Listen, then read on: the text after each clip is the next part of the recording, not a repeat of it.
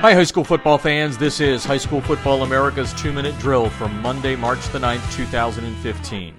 I'm Jeff Fisher. The High School Football America 2-minute drill is brought to you by the Debris Inhibitor Razor. Stop those pesky rubber pellets from field turf from getting into your shoes with a TDI razor that also gives you the great look of spatting without the high cost of tape. In Florida, the Sun Sentinel reports that an audit into the Miramar High School athletics program shows that over $39,000 was misappropriated in 2013 and 2014.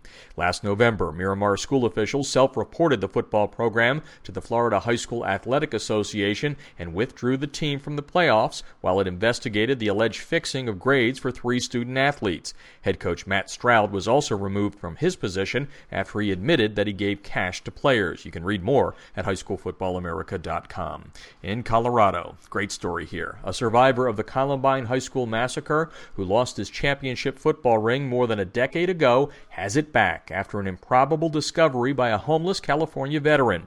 The Denver Post reported on Monday 31-year-old Evan Todd, who was wounded in the April 1999 shootings, lost the ring while on a speaking tour in California. Todd played on the Columbine football team that won the state championship months after the shooting, which left 15 dead. Last month, 60-year-old Bobby Smith called Todd to say he found the ring in a creek in San Luis Obispo, California, while hunting arrowheads. Todd's name was engraved on it. Smith, who was living in a homeless shelter, says he declined an offer of $2,000 for the ring from a sports shop.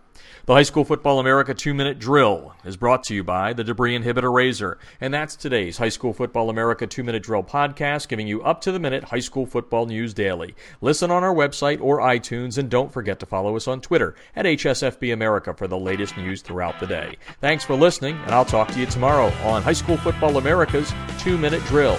I'm Jeff Fisher.